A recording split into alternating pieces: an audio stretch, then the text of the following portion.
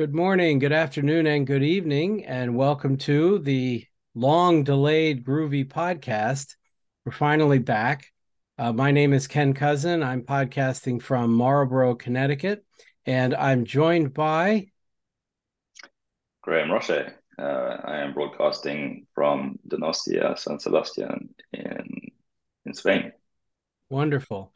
Uh, Anybody who is or is at all familiar with Groovy and its general ecosystem, Grails, Micronaut, and so on, is definitely familiar with Graham. Graham is the creator, basically, of both the Grails framework and the Micronaut framework, along with others. But he was there at the beginning, and he was heavily involved in the Groovy framework as well, the Groovy language right at the beginning as well. I'm just always happy to get a chance to talk to him. Welcome. Thank you for coming, Graham. Thanks for having me, Ken. So you're that's in the south of Spain, is that right? Down in that area? No, exactly the opposite, the north. Oh, the north. Yeah, Okay. Oh, that's right. You did tell me that. yeah, I'm going to have yeah, to open Google Maps later and see where. yeah. More or less, France is half an hour drive from here. Oh, okay. Yeah, For the people who are listening, I should just mention that the show notes for this episode are available in a GitHub repository. I'll add that link to the description on the when we upload this to the YouTube channel. But if you're just listening to this, we're at github.com/groovy-podcast. And that's the organization. And then the group is the specific archive is Groovy Podcast, all one word. This is episode technically 89, believe it or not. And I just arbitrarily called it season 7, episode 1, because it's been a long time since our last podcast. Okay. Oh, and we may wind up being joined a little bit later by Jen Wheezy, I think she's pronounced it, who will yeah. be in the OCI offices in St. Louis, Missouri. So hopefully she'll get a chance to join us. So we'll go through the releases and the blog posts and everything, but I want to call attention to the fact that I think it was last month was the 15-year anniversary of was it the first release of Grails or Yeah, what the 1.0 release. the The 1.0 release? 1.0. I mean, Uh, that's funny because the Spring people have been making a big deal out of the fact that I think Spring 1.0 came out in, I don't know, it was 19, 2000. 19 years ago or something. Right, Like right. nearly 20. Yeah. So I mean, you were there at the beginning when Grails was first formulated. And again, for those who don't know, the very first edition of, I mean, the definitive guide to Grails, or actually, what was the first Grails book called when you wrote it? The definitive guide to It Grails. was Yeah. a good definitive guide because I know that there were some name changes along the way. At any rate, that was Graham who wrote that book, and I loved that book. That was great. My Thank first you. Grails book was back when Grails was in 0.4, that book that was written on InfoQ and everything, Yeah. like getting started with Grails or something. Yeah, Um, yeah. that I was just the remember. bare minimum. Whereas your book was fun. So, what was it like at the very beginning? What triggered it all? What made you decide you wanted to be involved in all this and so on? Yeah, well, I was working for an e-learning company, and we built e-learning content and also like learning management systems that were mainly written in Java, Spring, Hibernate kind of thing. And I first discovered Groovy and actually got involved in the Groovy community like quite a bit sooner than Grails. Because I wrote some code generation software, and you'll see that code generation is a theme of Rails as well, I Yeah. guess. But I wrote some code generation software that would take like a Word document and using a Groovy script, it turned it into a e-learning course directly from the Word document. So like authors would write the Word document and press the button and then build an e-learning course. Um, and it used Apache POI, I think it was, or something like that, to convert the Word document into like XML and transform it to XSLT and all sorts of things. So Oh, wow. templates. It was a It's lot of been a fun. while since I've seen Yeah, XSLT transformations. right. So it was, but Groovy was a big important part of that. I think I used all sorts of things from Groovy, from the ad builder, and to automate a lot of the generation and whatever else. Um, and at the same time, I had a boss at the time who I'm very thankful for as an influence to me. He was at the time a committer on Apache Cocoon, and he wrote a book about Apache Cocoon, which is an open source framework back in the day. So it was he encouraged me a lot to get into open source. And I was looking around, we had this particular problem at the time at work where it was like really tough and time consuming to customize these learning management systems that were written in Java and Spring and Hibernate for each customer. There was like a lot of work you had to do, and took a really long time. Hmm. And and we were all jealous of Ruby on Rails, clearly, Right. how much faster it was. And I thought, well, why couldn't we just do the same thing but with Groovy? Um, and there was some interest in it on the Groovy mailing list. So we just started an open source project called Rails to try and make ourselves more productive with Spring, Hibernate, and Java. And it happened to be that project resonated with a lot of people and solved a lot of people's pain. Now, So it really took off. I heard a Um, story back then, and maybe I'll ask you if it's true, because I don't know if it's true. It was the story I was told.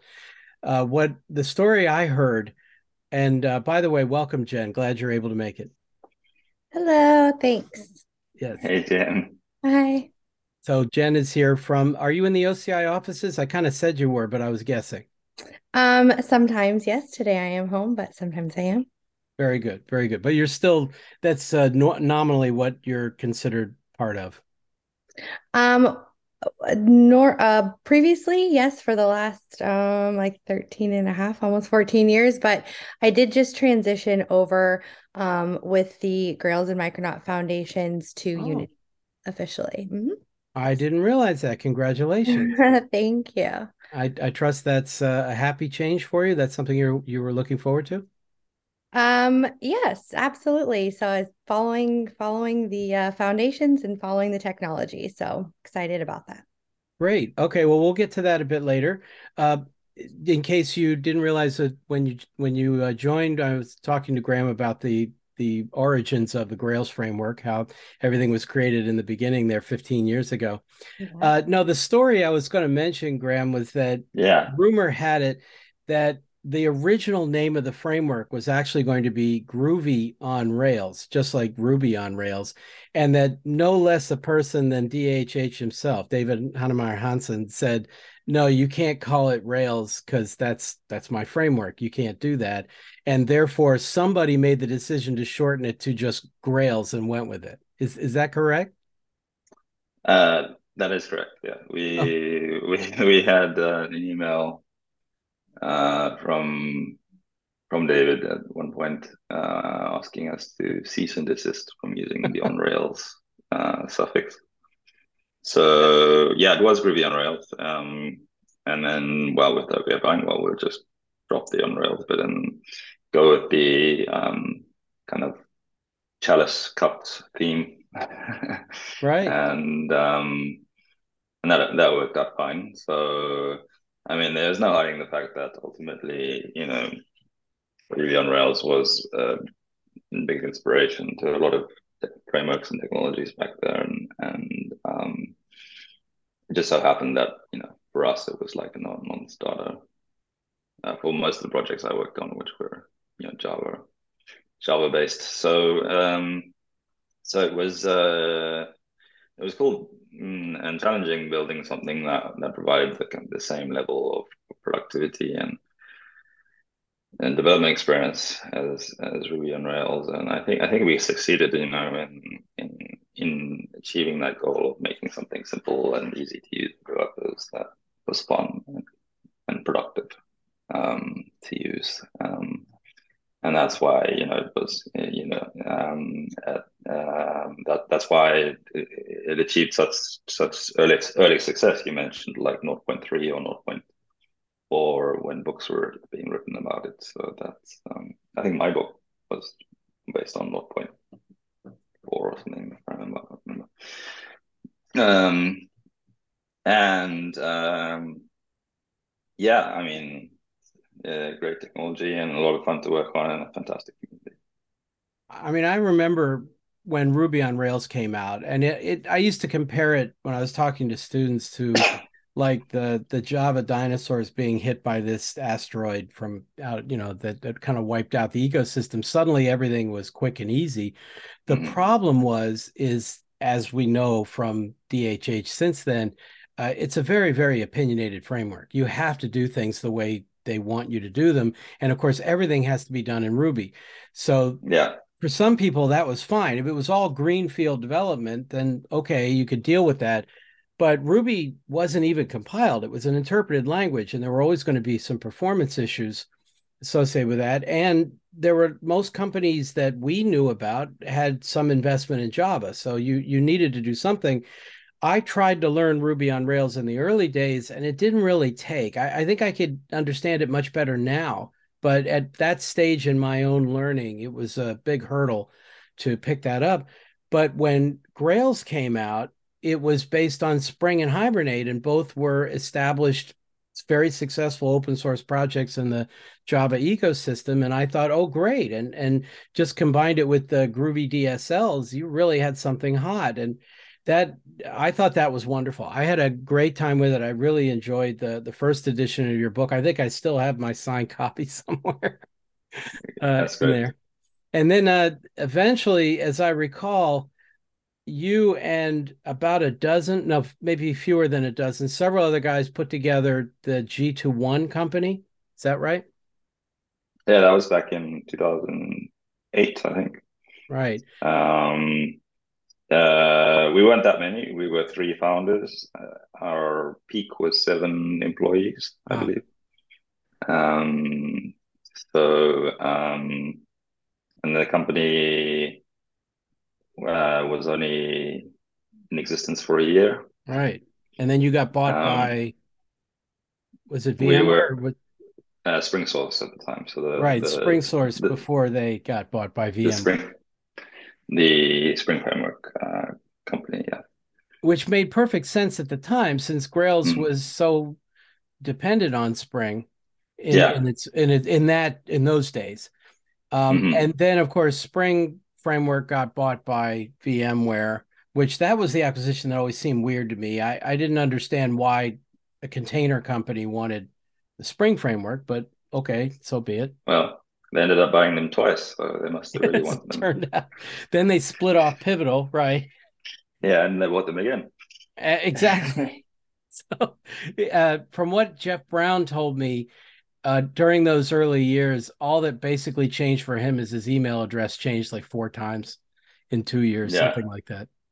yeah. Uh, There was a lot of change. I think that acquisition happened a bit early. mm, VMware at the time, from my experience with what happened there, um, VMware at the time were, primarily operated by former Microsoft executives who understood selling software like in a kind of productized way where you pay $70 for this box software and you keep paying each year and that kind of stuff.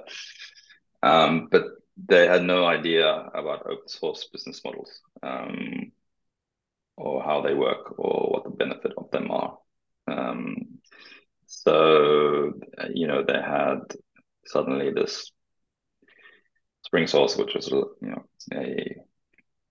300, I think it was about a 300 person organization, and they didn't know what to do with it.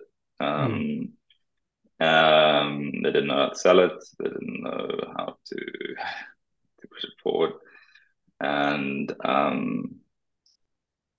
yeah, they weren't really an open source company at the time. So it I think that changed. Now they are, you know, Much better. Yeah. um, and but and even companies like Microsoft have changed. Right. So Yeah, who would um, have figured that, right? I mean, suddenly they emerge out of the ashes again. And I mean, Azure made such a huge difference for them. And then of course now these days with ChatGPT and OpenAI and everything making a huge difference. mhm. Let me, not spend the whole time talking about history, I suppose, although the next major thing I do want to bring up was when you and a few others decided to create Micronaut at that time. So when did that happen? What triggered that? As I recall, it was some frustration with with wanting to do some major refactoring to Grails and deciding to leave Grails without those huge changes and instead do everything over from scratch again. Yeah, so we felt that we had a lot of different users coming to us saying, with this application is taking a lot of memory, or this application is taking too long to start, or this application. And we optimized as much as we could, but ultimately we were hitting some limits of the architecture. Um, and with Grails, we had also like gone on a bit of a journey where at the beginning, Grails was like fully runtime based. So everything was configured and dynamic at runtime. And as each release progressed, we moved more and more into the Groovy compiler until it was more and more compilation time based with AST transformations. And that revealed, like, to me, that you could do a lot more during the compilation phase of the application to optimize it for execution so that it's more efficient, it's more and at the same time, there was interest in lighter weight microservices, serverless workloads, and I like Rails, but I don't think it would. It's you're never going to run Rails inside of a Lambda on on AWS or so we wanted to come up with something that was like really small and efficient and during the whole development of Grails as well, building on Spring and Hibernate, I got to know the internals of both of those frameworks quite intimately and understand their um, deficiencies, if you want to put it that way. And well, let's call them compromises, right? Right. I don't want to be too controversial, but let's call them compromises, right? Hmm. Um, So with Micronaut, we make a different set of compromises, right? So no framework is perfect, right? Spring makes this compromise that okay, we're gonna configure your application at runtime using runtime analysis, using reflection, etc., and delay everything until the application is running, and that's easier because it's the reflection API is already there, but then you have all this runtime analysis happening, right? Mm. So that has to be delayed until the application is running. So you have to traverse all the annotations on all the applications wired together, and you have to do that all at runtime. With Micronaut, we chose a different set of compromises, which is okay, we're going to slow down slightly your compilation, pay a small cost during the compilation process, but then at runtime, it's already ready to roll, right? So that gives us significantly faster startup time, smaller footprint. We don't need as much infrastructure at runtime. That you can build a Micronaut application that's really small, and that allows Micronaut to go places that are maybe would be challenging, whether it be deploying to an IoT device or serverless or whatever, right? Um, and that's a compromise that a lot of people like, right? I think that was Uh, that corresponded to a lot of the rise of microservices as an architecture back when Grails was, had its big heyday. Then tools like Spring and Spring Boot made monoliths. These days, I hear the term modulus thrown around a lot, but Mm. there was a transition definitely in the industry away from monolith type applications to these microservices. And my understanding was Micronaut was designed with those in mind. Yeah, Just well, out of, I think there was two trends, and they're often conflated. So I think microservices was definitely one trend, Mhm, and Micronaut clearly caters to that trend. But there was also a bigger trend, uh, even if you're not running a cluster of microservices, which was moving from fat servers to fat clients. Um, so, we saw it, the first versions when Grails came out, it was like we had GSP and all the server-side rendering and, right, etc. All, and, we saw the rise of fat clients, whether it be an iOS client, an Android client, right, or a React or Vue or whatever front end, right? And therefore, the a lot of the responsibility for the was moved from the server, and the server became stateless, REST based, right? So right. even if you're not a microservice, right, you're shifting to a completely different architecture, right? Mhm, Whilst Grails is you know had historically been more optimized for um, you know generating Chrome views and all server side view rendering. And we did with Grails, we did do some um, integration with you know um, JavaScript frameworks as well. But I think in general, the original design was at the time when we had these like large scope. So yeah, there was lots of different trends that drove simplification on the server side, and then also things like different server side deployment architectures. So you have things like gRPC and GraphQL right. and REST, and um, Micronaut caters to all of those different use cases, right? You can write a gRPC app, you can write a GraphQL application, you can write a REST application, um, and we also do support server-side view rendering, but it's a very adaptable framework, and Micronaut and Grails are not really comparable in that Grails is really a web framework, right?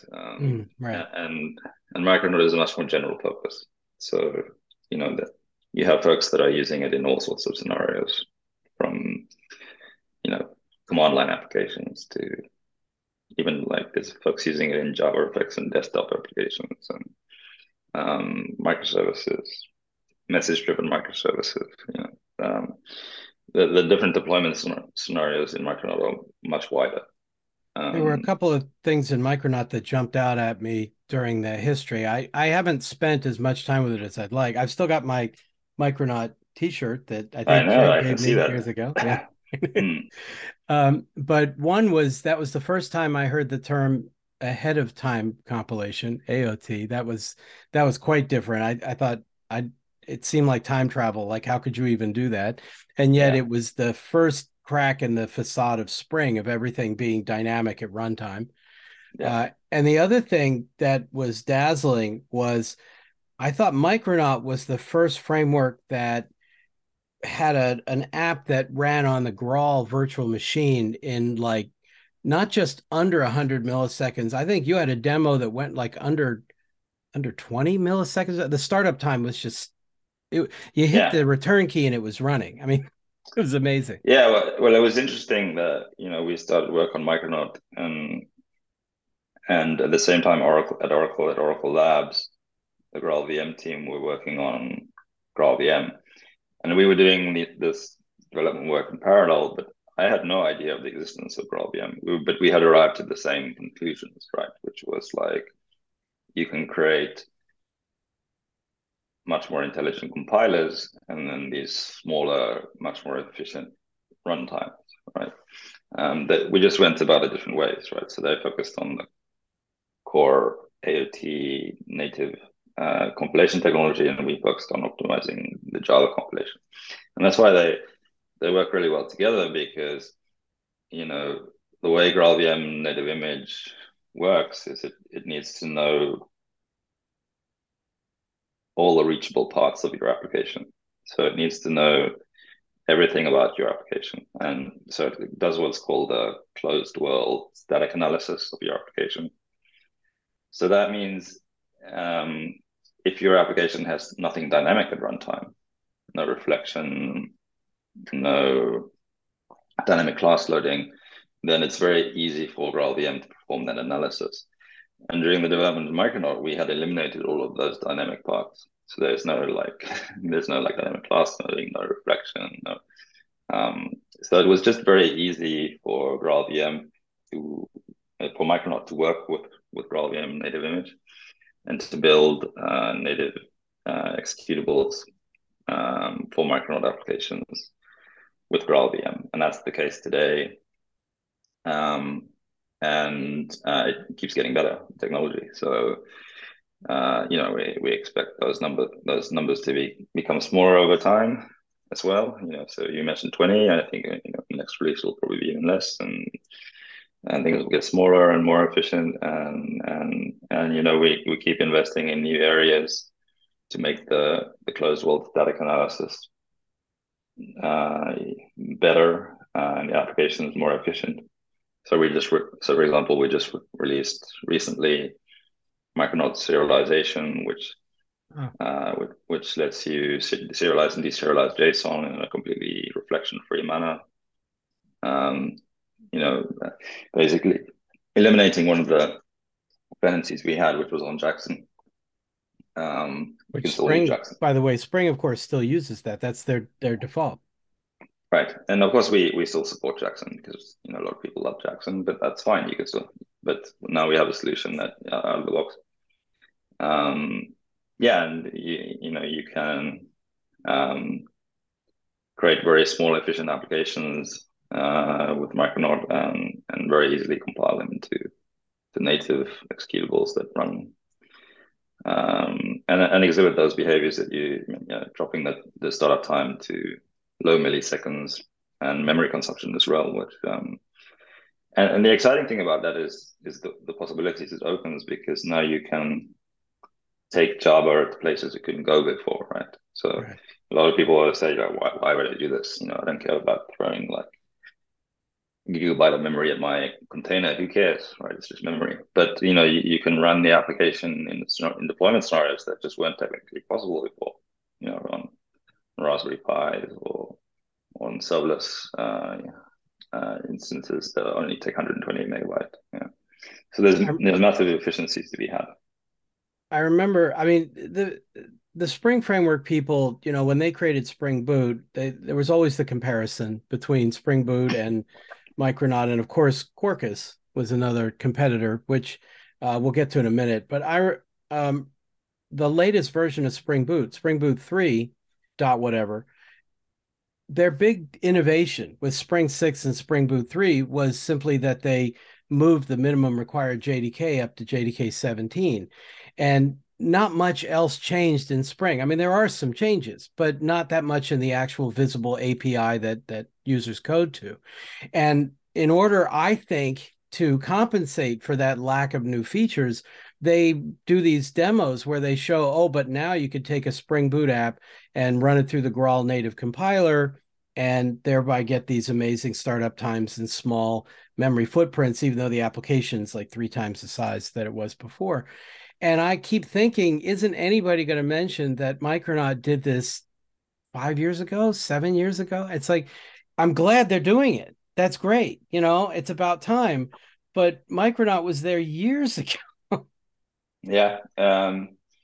No, I think it's interesting to see how Spring has evolved, and it's become more and more Micronaut-like.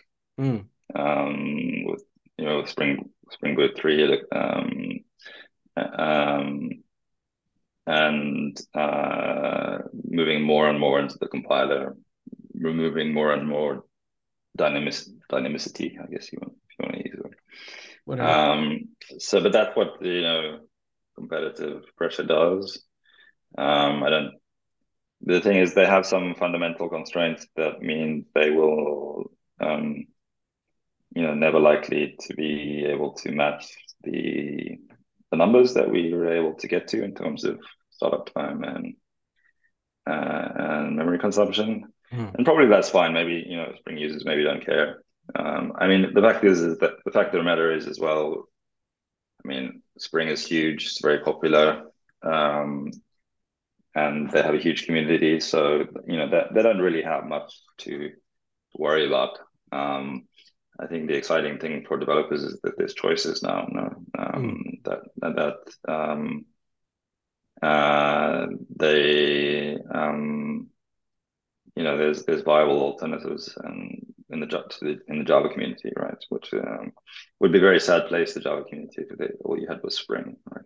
Well, that's very diplomatic as always. I remember, and by the way, Jen, I promise we will get to you. I'm sorry about that. Oh, no, you're fine. I'm Okay. happy to be here. No worries. Okay. I was with Graham at a Java One conference, I don't know, pre-pandemic. So a couple of years before that. When you first mentioned the word Quarkus to me, I'd never heard it. I didn't know that. Red Hat had announced their framework, and I think they had a big presentation at Java One about it. And Mhm. the response I had at the time, now again, I don't mind being controversial because I just figured, hey, nobody's listening anyway. Sorry, whatever. I go ahead and say this. The same response I have now whenever anybody mentions Quarkus is, in a world where we already have Micronaut, why do we need Quarkus? I don't, is there anything that Quarkus does that Micronaut doesn't? I mean, is there any reason to use that versus Micronaut? I don't think I know of any. Yeah. So the development of Quarkus was clearly, I think the first commit was like a month after Micronaut was open sourced. So you make your own conclusions from that. Yeah, I mean, But it's like, why did they even bother? I mean, did they just? I hope they didn't just take the code and go with it. I no, mean, but oh no, my no, goodness. it's very different architecturally. Again, it makes a different set of compromises, right? Hmm. They've focused heavily on using a particular feature of Graalvm native image, which is called build time initialization, Ah, um, where they try to initialize as much as possible at build time. And this does mean that they, with Quarkus, you probably get the best startup numbers, um, better than Micronaut. We're talking like milliseconds here, 2 or 3 milliseconds better.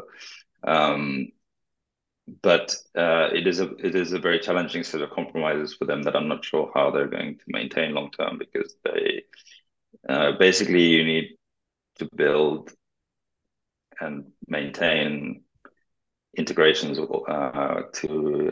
be able to build time initialize all third party libraries.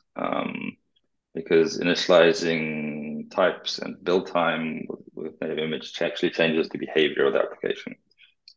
It's not the same. And that is actually one area where the Spring team and the Micronaut team are on the same page, that we definitely do not want to use and abuse build time initialization, because it leads to very difficult to debug problems with native image. But all the best of luck to the Quarkus guys in trying to maintain that long term, because I wouldn't want to. But the, um, so Yeah, and I mean, in terms of why they built it, again to cater for Red Hat audience, which is you know Red Hat has always been about um, pushing the Jakarta and Java, historically the Java EE standards, so right. JAX-RS and so forth. Um, and uh, they implemented something that was familiar to users who are familiar with those standards, right? Okay. Um, so if those are really important, whilst Micronaut, we've tried to um, build something that's familiar and easy to migrate to from Spring. So if you are a Spring user, you'll feel pretty much at home. And I think it's a much easier thing to move to and understand and learn. Um, so I think they had a different set of requirements, and anyway, we this kind of competition is good for the whole ecosystem, and certainly good for GraalVM that all these different frameworks are investing and making the technology better, and so forth. I'm sure it's all good for everybody, right? Hmm. Um, a couple of things.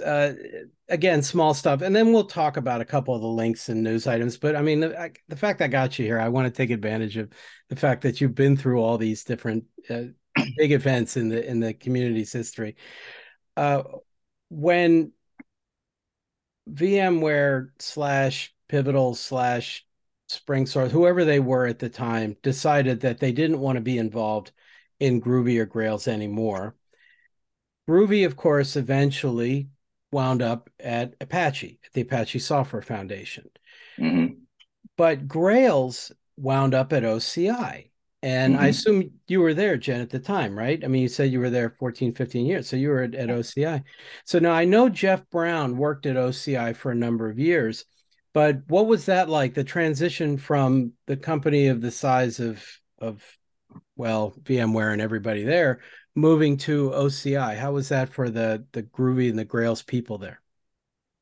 I think What was it like for is you? I'll just say that. Jen can answer. What, you want to say that start, Jen, and I'll pitch in.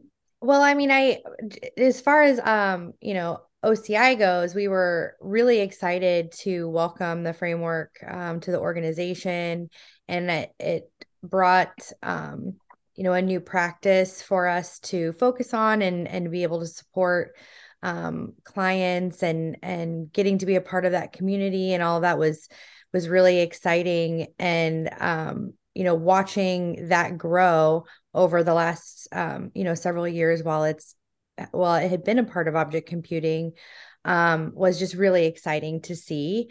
Object computing started out as an open source company, and so we really embrace that at our core. And so to be able to have a technology like Grails come on board, and then watch the growth, and then watch Micronaut as well come from that. It was just a really exciting to see, and we were very proud of that, and proud of the team. And really anytime that we can support open source technologies that really do change the world in whatever way that they're being used, is great. And then I'm sure Graham has his view as well, because we were excited to welcome Graham, and watch, like I said, watch that team grow. So that was a neat thing to be a part of. Yeah, absolutely. Object computing is a great home for the technologies. They understand open source and what it means to support an open source community. And we looked at several different options for Grails when we left, and object computing were the ones that convinced us, and they have done a great job in shepherding the technology and and also investing in new ideas in the space like Micronaut.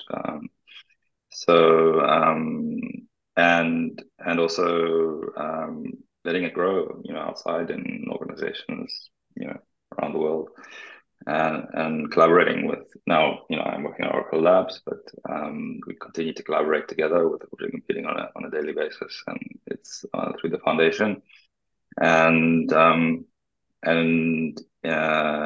yeah, it's fantastic to jointly work on these technologies and watch them grow.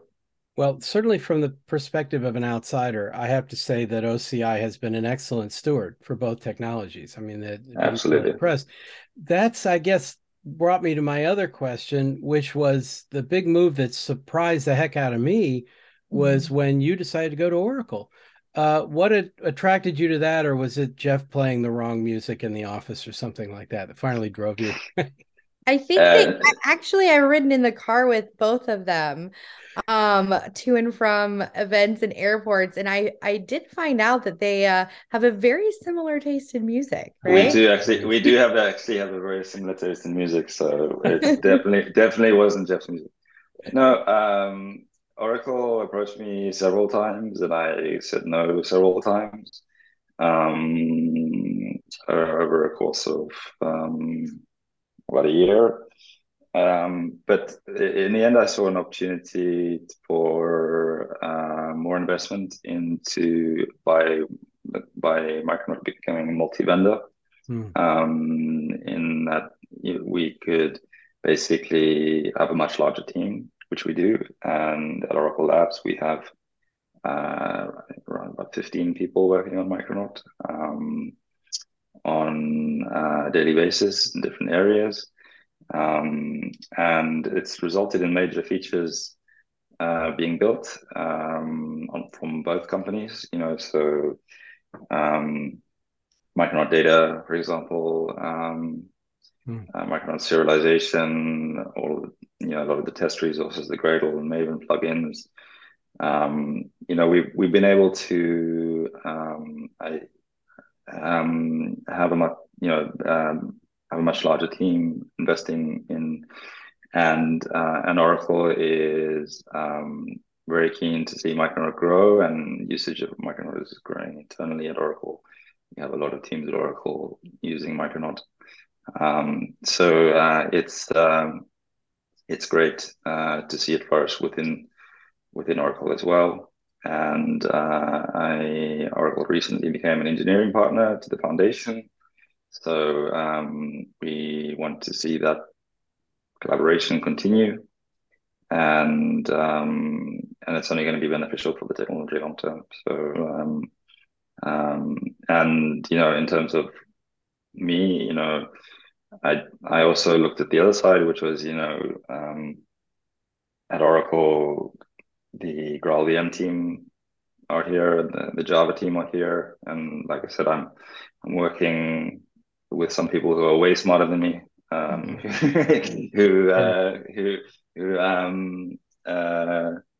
uh, on the compiler side, and which is beneficial to Micronaut because um, we have both the Java compiler team and the GraalVM compiler team and the Java runtime team, which means if there's anything that needs optimizing or solving any layer of the stack, it's easier for me to reach out and make things better. Hmm. Um, I could see that would be a real asset. and that's only good. That's only good for Micronaut, right? And the foundation. So we've mentioned the foundations. Well, I say foundations plural because there's a Grails one and a Micronaut one. Um, but we haven't actually said what they are or what they do. Can you give us a summary, Jen, of what that's all about? Sure. So, the foundations are, and I mentioned, like you just said, we have the Girls Foundation and Micronaut Foundation, and they're not-for-profit organizations.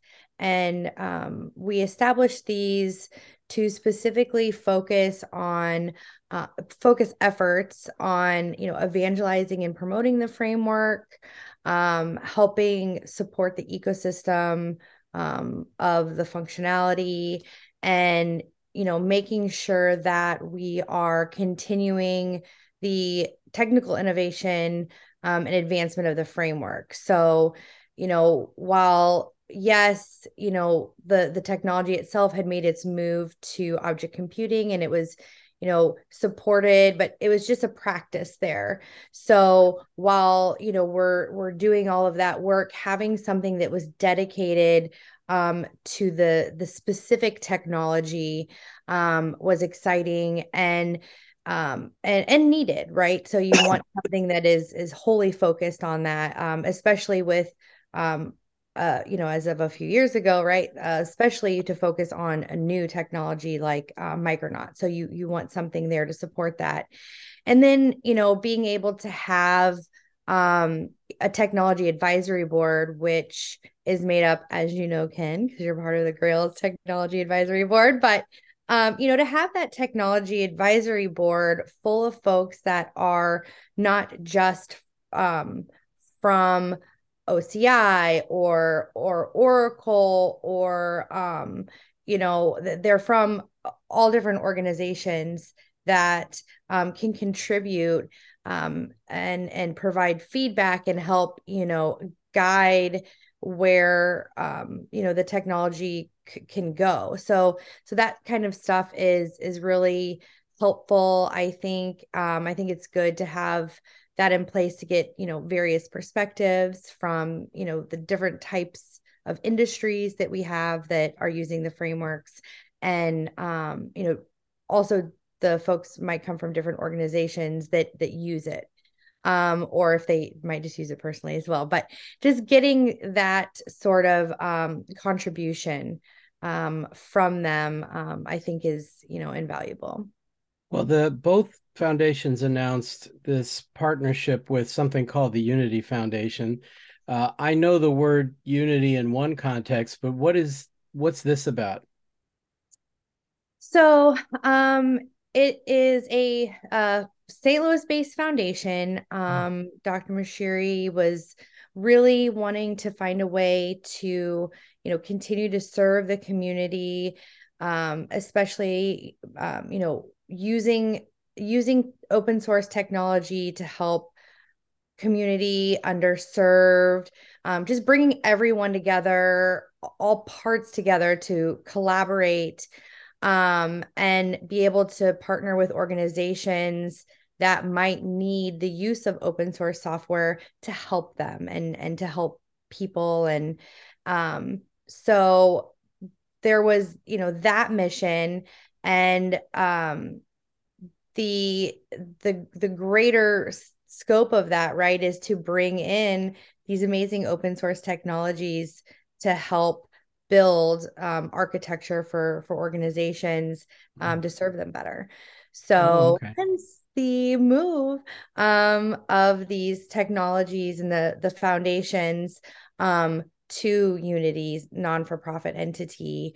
And so we can just more closely align and more closely build things to help folks. Okay, well, thank you. I really do wish you the best there. I had no idea that you made that move. So I'm definitely still good. in the same office. Yeah, I mean, I'm still, I have a new email. But this is a helps allow just a little more focus in the areas. So we're excited to see what comes with the future, and to have that additional collaboration with folks. So and Graham mentioned that Oracle's an engineering partner as well. So that's got to help. absolutely. Yeah. Okay, Graham, I got to ask you a technical question anyway. One of the things that Spring did, because I got to say, I mean, I teach technical training classes, and Mhm. a lot of the demand that I do is Spring related. Um, the move to Spring Boot 3 and Spring 6 required a jump to Java 17. Now, that's a bold move because while Yeah, Java 17 is growing in adoption, I don't even know if I think they're out of single digits now, but I doubt they've broken 20%. I mean, I haven't seen any statistics lately. Are you familiar with any numbers? But I mean, I guess I'm not. yeah, okay. What I really want to ask is what the plans are for Micronaut and or Grails, if you happen to know. What are they gonna move the minimum JDK up to 11? Are they gonna go to 17, or do they care about non-LTS releases, all that kind of stuff? Because I mean, 20 had nothing in it. I mean, Yeah. well, that wasn't preview, you know. Yeah, right. So in the case of Micronaut, we will be making the same jump in Micronaut 4. Ah, Um, the 17? so yes. Ah, We will have to keep supporting Micronaut 3 for a long time. right. And we'll continue to do so because that is the Java 8 plus version of Micronaut. Hmm. So we don't anticipate abandoning that branch, if you want to call it that. But Micronaut 4 will be a Java 17 baseline as well. And Micronaut 4 is also an opportunity for us to obviously clean up, modularize further, lead the shift to the Jakarta namespace from JavaX, Right. and which was, which we still have some remnants of in Micronaut 3. Um, Update all of our dependencies to new major versions, so things like Hibernate 6 and so forth. And it's kind of a little bit inevitable for us because even if we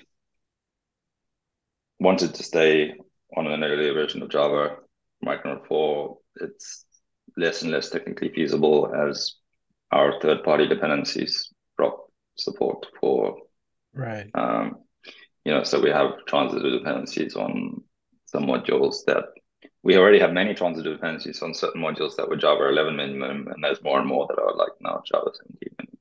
Yeah, Um, Makito, which I've been spending a lot of time with lately, just moved to Java 11 as their yeah. minimum. And I think there was a release candidate, no, not a release candidate, milestone version of Micronaut just released that it's a milestone of 4, right? Yes, it's not like fully released. It's more that's more like an internal release. We're still in the Oh, okay. process of actually making it usable. But it will be within the next few weeks. Um, it's been a long journey. Mhm. But yes, there's a milestone out there, and it is built with JDK 17. So you will need a Java 17 distribution to use that. When And roughly do you hope for Micronaut 4 to be fully viable? I mean, fully released. I know that uh, nothing committal. I just wondered it roughly when do you expect? Q2.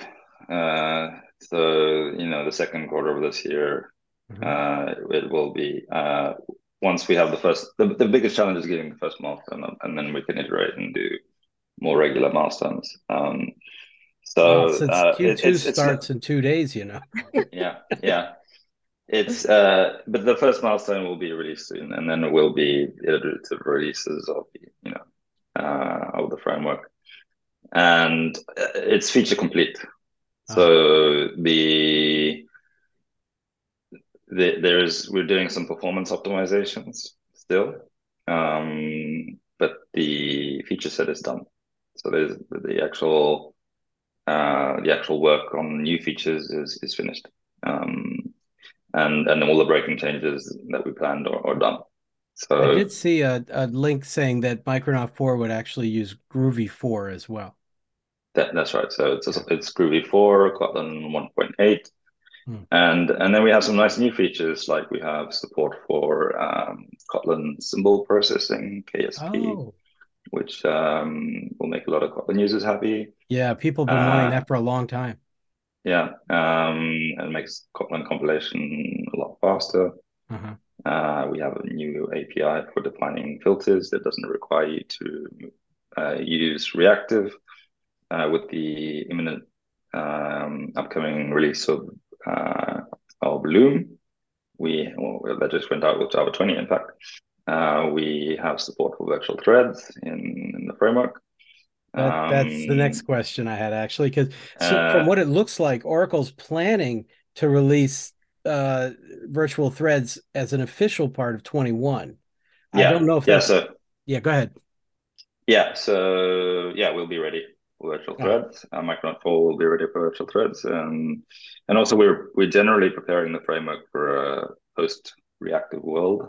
Um, So a lot of the APIs we've been looking at have been, basically um, removing removing the need or the requirement to use reactive.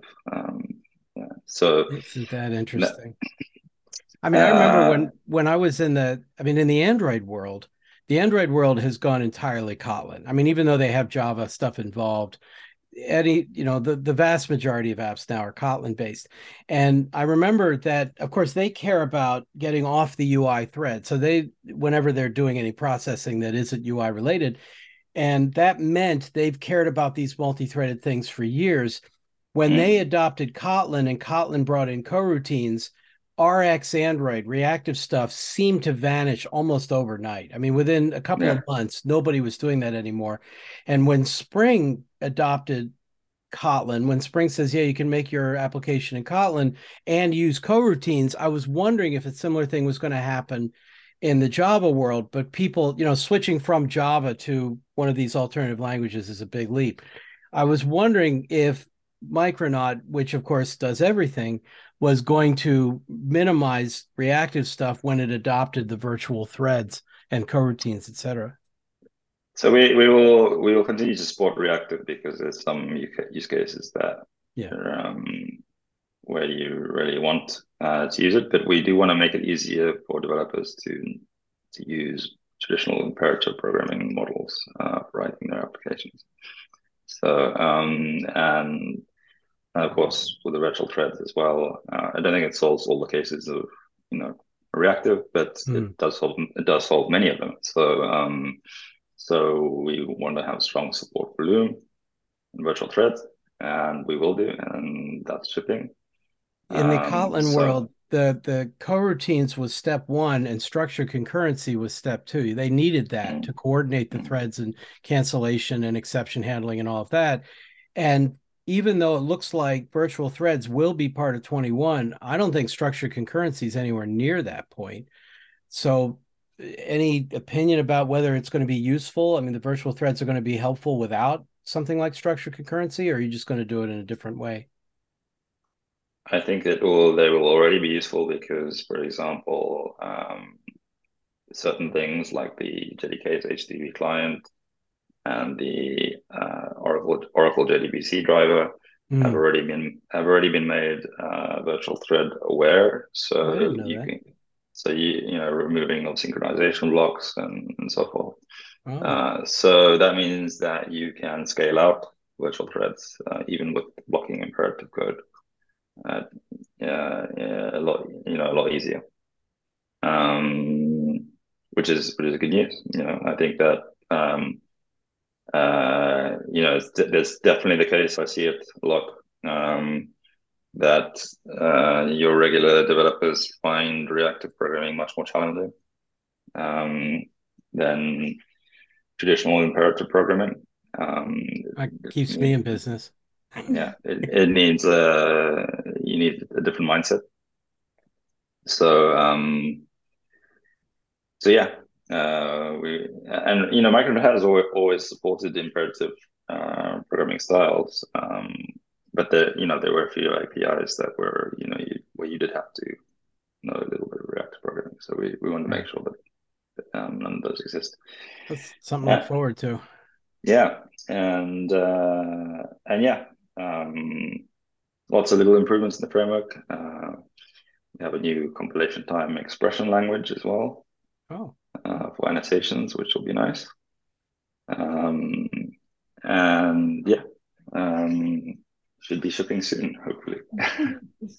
okay. Well, we didn't really talk about a lot of the things in the show notes, so let me just summarize some of that because I know you've got some limitations on your time, and I do appreciate you being here, both of you actually.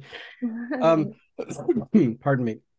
Just want to emphasize that Paul King has been doing extraordinary work, making blog posts related to small, interesting problems in the Groovy world.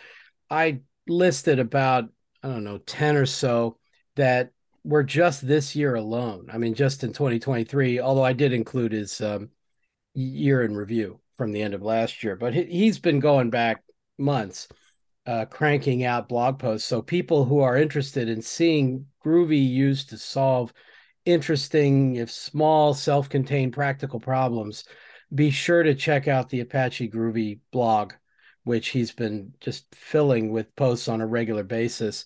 I always have a lot of fun with those, and they're not long. I mean, they're really just, and he's such a great coder. It's so much fun to watch. Of course, the one that I didn't include is one we did last year, which was really hot, was about incorporating some of the AI tools Yeah. into Groovy as well, or using Groovy to access the AI tools. I imagine that'll be coming as well.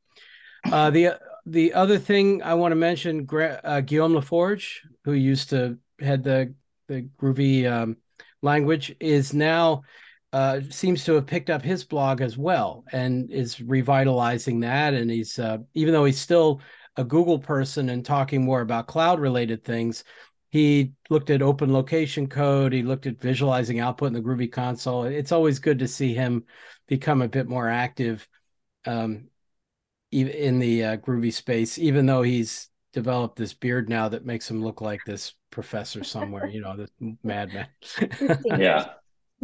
I see that Spock is still making progress, and our good friend Mr. Hockey, um, Hubert Spock is Klein, Spock Spock is amazing, and we continue using it for all of our testing. So yeah, and I mean that's still active and effective. I don't necessarily consider Gradle part of the Groovy ecosystem anymore, really. I mean, that we do have a DSL there, but even they keep pushing the Kotlin one.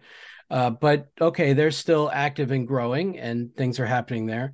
So I guess this is all a long way of apologizing for how long it's been since we've had a Groovy podcast, and say please don't let that imply that there's not a lot going on in the community. Groovy is still fully supported by Micronauts and will be in Micronaut 4. Right. The So the reason we talked about Micronaut and Grails is we had you here. If we get a chance to talk to Paul King anytime soon, we'll spend the whole time talking about Groovy. So yeah, Absolutely. Maybe we can get that set up for a one coming soon. I And would love I I always enjoy talking to Paul. oh, absolutely. And I do know that the plan is with some of the upcoming we're getting ready to do a release of Grail 6, Ah, but I know with Grail 7, the plan is for that to include Groovy 4. okay. So there are plans stretching out into the future for Grails as well. The publicity for Grails doesn't seem to be getting through in a lot of the community. I run into lots of developers who are not aware that Grails is still an active, growing project, which is kind of frustrating. I'll take part of the blame for that. I mean, the fact we haven't been pushing it on the podcast, we haven't been having a lot of podcasts recently, but still, we got to do something to get people to realize that this is a lot of what Spring Boot is doing is bringing in things that Grails has had for years, that Groovy's had for years. And of course, Grails used to be based on Spring, but it learned all this stuff from Micronaut and now has Micronaut engine driving a lot of what Grails does and to everybody's benefit again. So Yeah. I'm glad you brought that up. Um, Yeah, we actually with the release of Grail 6, and you'll see this shortly, hopefully later today when GitHub Actions gets over its incident and the blog post goes through. But oh, yeah, so there is a new implementation of the Grail CLI, and that was heavily inspired by the CLI used in Micronaut. So, definitely taking parts from other open source technologies in order to grow and make them better. And I think it's good to see that sort of thing. So yeah. And also with 6, I know you guys were just talking about the changes with Java baseline. So with Grail 6 is going to come a baseline of 11, and then the plan for 7 is to have a baseline of 17. okay. So that answered that earlier question, which I kept meaning to bring up again, and I forgot. So I appreciate you completing that story. That was No very helpful. problem. Thank you.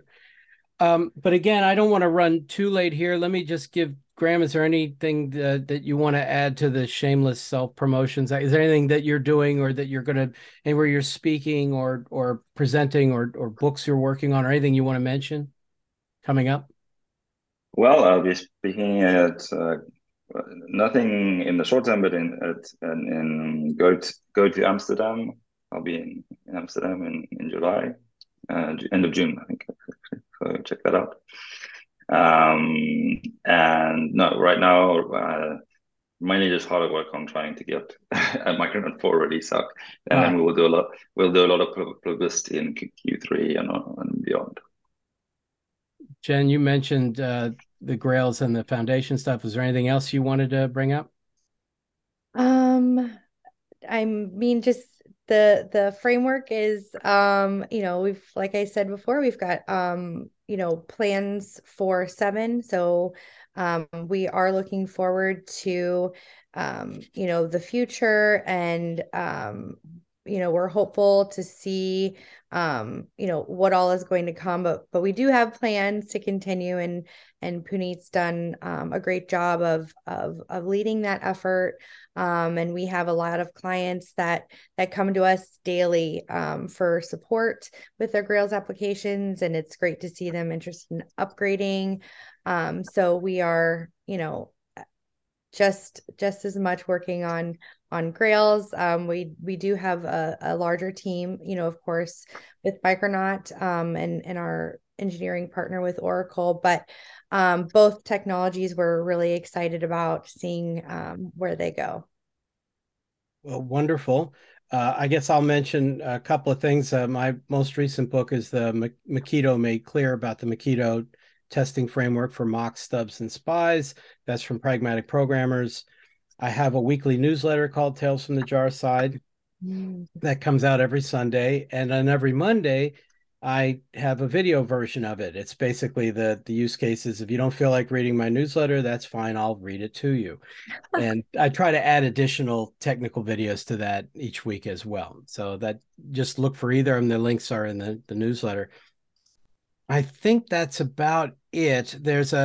Paul did announce that the ApacheCon conference looks to be being renamed something like Community Over Code, and it will be in Halifax, Nova Scotia in October.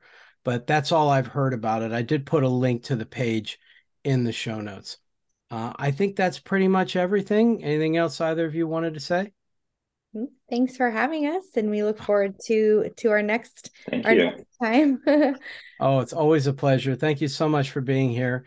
And thank you everyone who's listening. And we will talk to all of you again soon, hopefully. But soon is a very flexible term here. Yeah. Take care. Thanks a lot.